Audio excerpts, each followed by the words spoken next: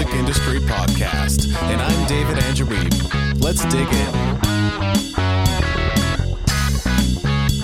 Smart contracts, decentralization, disintermediation, cryptocurrencies.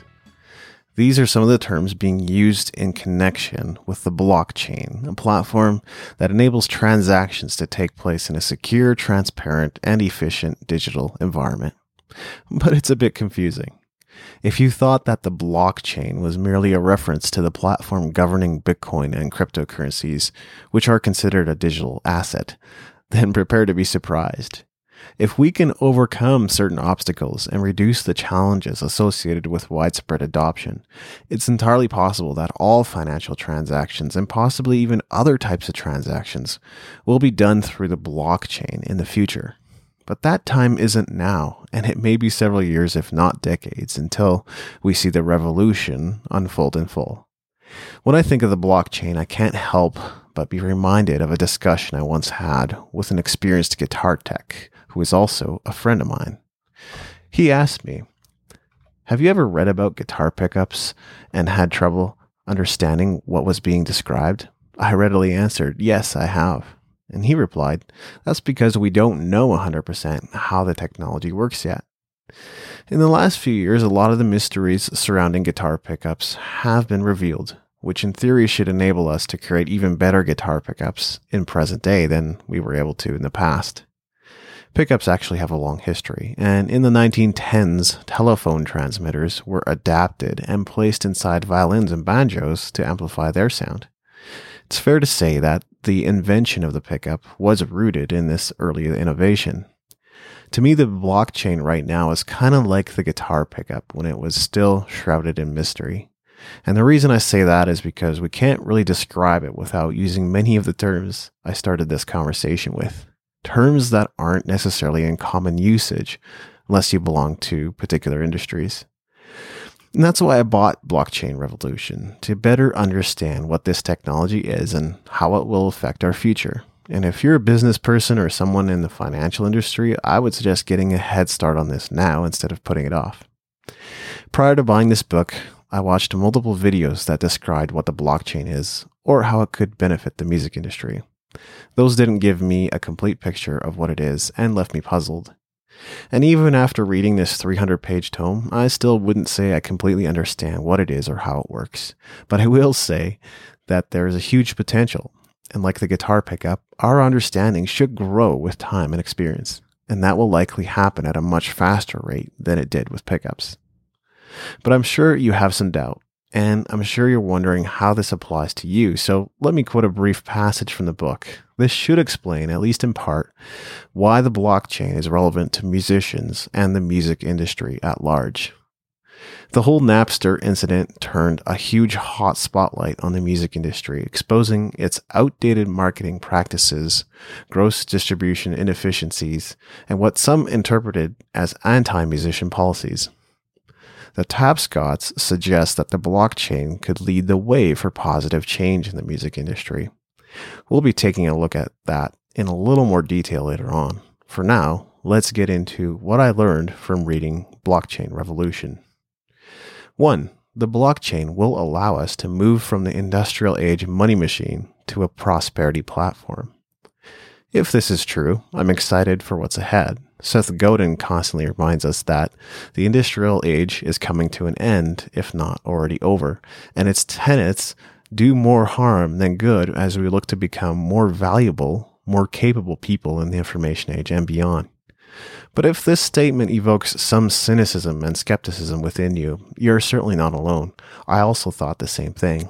And to be fair, the Tapscotts did dedicate the entire third part of their book to describing the challenges that are facing the widespread implementation and adoption of blockchain technology. But if we assume that all of the positive aspects of the blockchain are true, that it allows for more transparent, efficient, and secure transactions, then to conclude that it could encourage the distribution of wealth on a global scale is not too audacious an assumption. But where the word prosperity is used, some caution is necessary. After all, how many of us have been promised prosperity by TV evangelists, preachers, pastors, internet marketers, network marketers, authors, and so on? If your mind never changes, does your circumstance ever truly change? The human condition is such that while we have no control over outcomes, we are more responsible for our personal outcomes than anyone else. I will say this, that a prosperity platform does sound a lot more attractive than an industrial age money machine. 2. Monopolies have resources for research and development, but not the culture required for innovation. Not all things I learned from a book are necessarily connected to the primary subject at hand. I picked out this statement because it intrigued me, and it makes perfect sense too. If you are a monopoly in your industry, you might have the resources necessary to put time into market research and to develop products and services that meet your customers' needs. But you don't have the culture to innovate, and that leaves room for disruption to occur. And in the world we're now in, to not innovate could mean to stagnate. Technology is changing much too fast, and you could easily be blindsided by seismic shifts. Tony Robbins always likes to say that if we're not growing in a particular area of life, we're shrinking. In business and in music, we can't afford not to grow.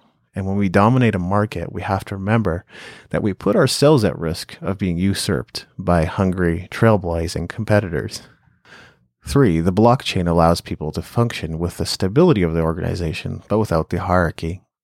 This is a wonderful insight into what the blockchain can do for business. Big businesses are often ruled by red tape, and adherence to the strictest of standards, rules, and formalities has the benefit of encouraging projects and tasks to be completed in a consistent, standardized, and regulated way, but also slows the way to fresh approaches and innovation.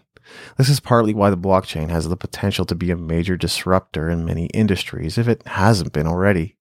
It's a stable, secure, and transparent online ledger that can record transactions in seconds rather than days, because the transactions themselves don't have to go through multiple intermediaries to be completed. This would have considerable impact on the way things are done within an enterprise, particularly one that's used to excessive bureaucratic force that can impede fast decision-making. Going up the chain of command for a decision that should have been made months ago is an all too common reality in a public company. The lag between when a problem is identified to the time the issue is formally addressed by leadership is much too long. I can't imagine that there won't be pushback in this area if and when blockchain technology becomes the norm in corporate environments. It's virtually assured. But for those who see the disadvantages of red tape and those who want to lead the way in new methodologies in business are going to be heartened by the opportunities the blockchain can afford them. 4. Technology does not create opportunity, people do. I love this statement, and it's very applicable as we consider this issue of the blockchain. Looking back, I remember sharing about how a tool in and of itself does not have the ability to make you successful as a musician. I wrote about this when I was still contracting with Tune City. This is why I do not encourage musicians to use every social media platform under the sun to market their music. A tool can help you amplify your message, and a specific platform might prove to be the right fit for your particular situation. This doesn't change the fact that Facebook and Twitter represent the vast majority of traffic and attention I've ever received from social media for my music or content, making up roughly 80% of my organic traffic on any given day. This has been true across all the sites and businesses I've ever created. I'll never stop you from experimenting, as this is something I do myself. As I already shared, it's important to push the boundaries and to innovate. Just color me skeptical when it comes to every new thing that comes along. I recently heard Seth Godin ask, "What's the smallest footprint you can get away with?" There are many marketers and entrepreneurs urging you to hop on this site and jump on that app, but the reality is that some are lying to you and others simply aren't in touch with what's best for your career and business moving forward. You're the one leading the way, so you know what to do better than anyone else. Focus is an art form. Of that I have no doubt. I believe I have achieved more consistency in my life in the last couple of years than in years past, but I'm just as susceptible to the shiny object syndrome as anyone else. But if you bear in mind that people are responsible for opportunities and not technology, you'll keep a level head in a time when everybody is running around like headless chickens.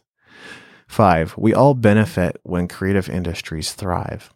In Chapter 9 of their book, which is titled Freeing Culture on the Blockchain, Music to Our Ears, the Tapscotts explore what blockchain technology could mean for artists and musicians moving forward.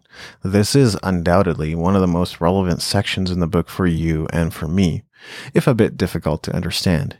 It's more than likely you've heard of Imogen Heap, English composer and singer-songwriter. She has been leading the way in advocacy for the blockchain in the music industry and has even teamed up with the likes of Pacifico and Vinay Gupta to develop new ecosystem for an industry that's very fragmented and subject to negativity and constant fluctuation. As the Tapscotts explain, the industry has gone from thousands of labels to 3 majors, Sony, Universal, and Warner. They own 15% in Spotify, and if it goes public, the labels will stand to benefit in a major way. With 360-degree deals, artists are the last to be paid, and labels take a substantial cut from, well, everything you make.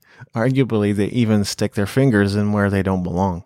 And in the music industry, labels aren't the only intermediaries. We also have tech companies like YouTube and Spotify jumping in and raising their hands. Basically, the business is just too complex, and the cost of policing royalties has gone up, making it all the more difficult to tilt the scale in favor of the artist.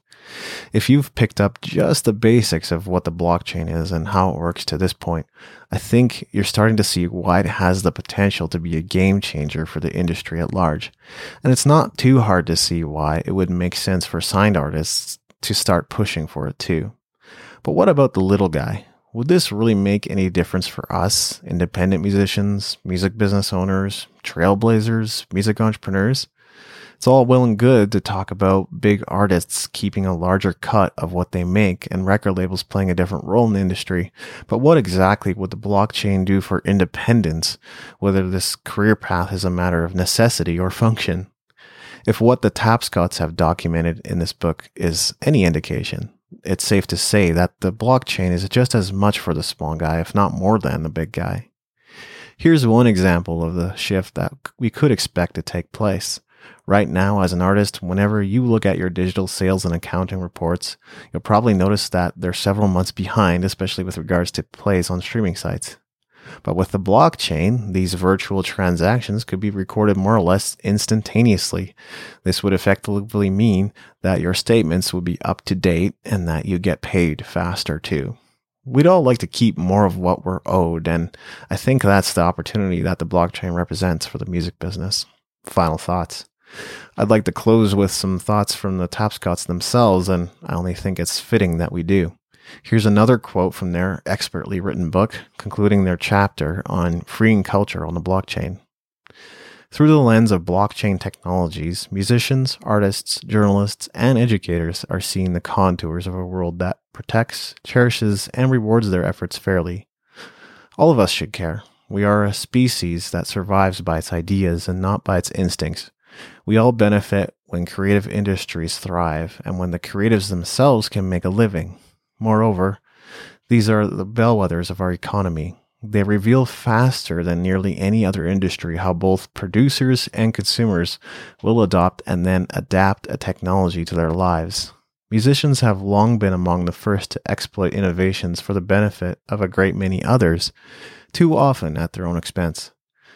These dedicated members of our society inspire us, and every business executive, government official, and other organizational leader has much to learn from them about the new era of the digital age. As always, I've shared my thoughts on this book in my own words and from my own personal perspective. The authors may or may not agree with what I've had to share with you, but hopefully I've done a good job of extracting ideas that you'll find valuable. There's no way to unpack a 300-page document on the various facets of blockchain technology in such a limited amount of time. If I've piqued your curiosity, I would suggest that you pick up the book for yourself and have a read. I hope you've enjoyed this book review, and I look forward to sharing more with you in the future. Thanks for listening. Make sure to go to musicentrepreneurhq.com for show notes and other goodies, and leave us a review in iTunes to help us spread the word.